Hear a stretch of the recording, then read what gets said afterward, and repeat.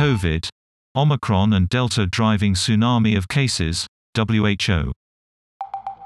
The warning comes as record cases are once again reported across the US and Europe.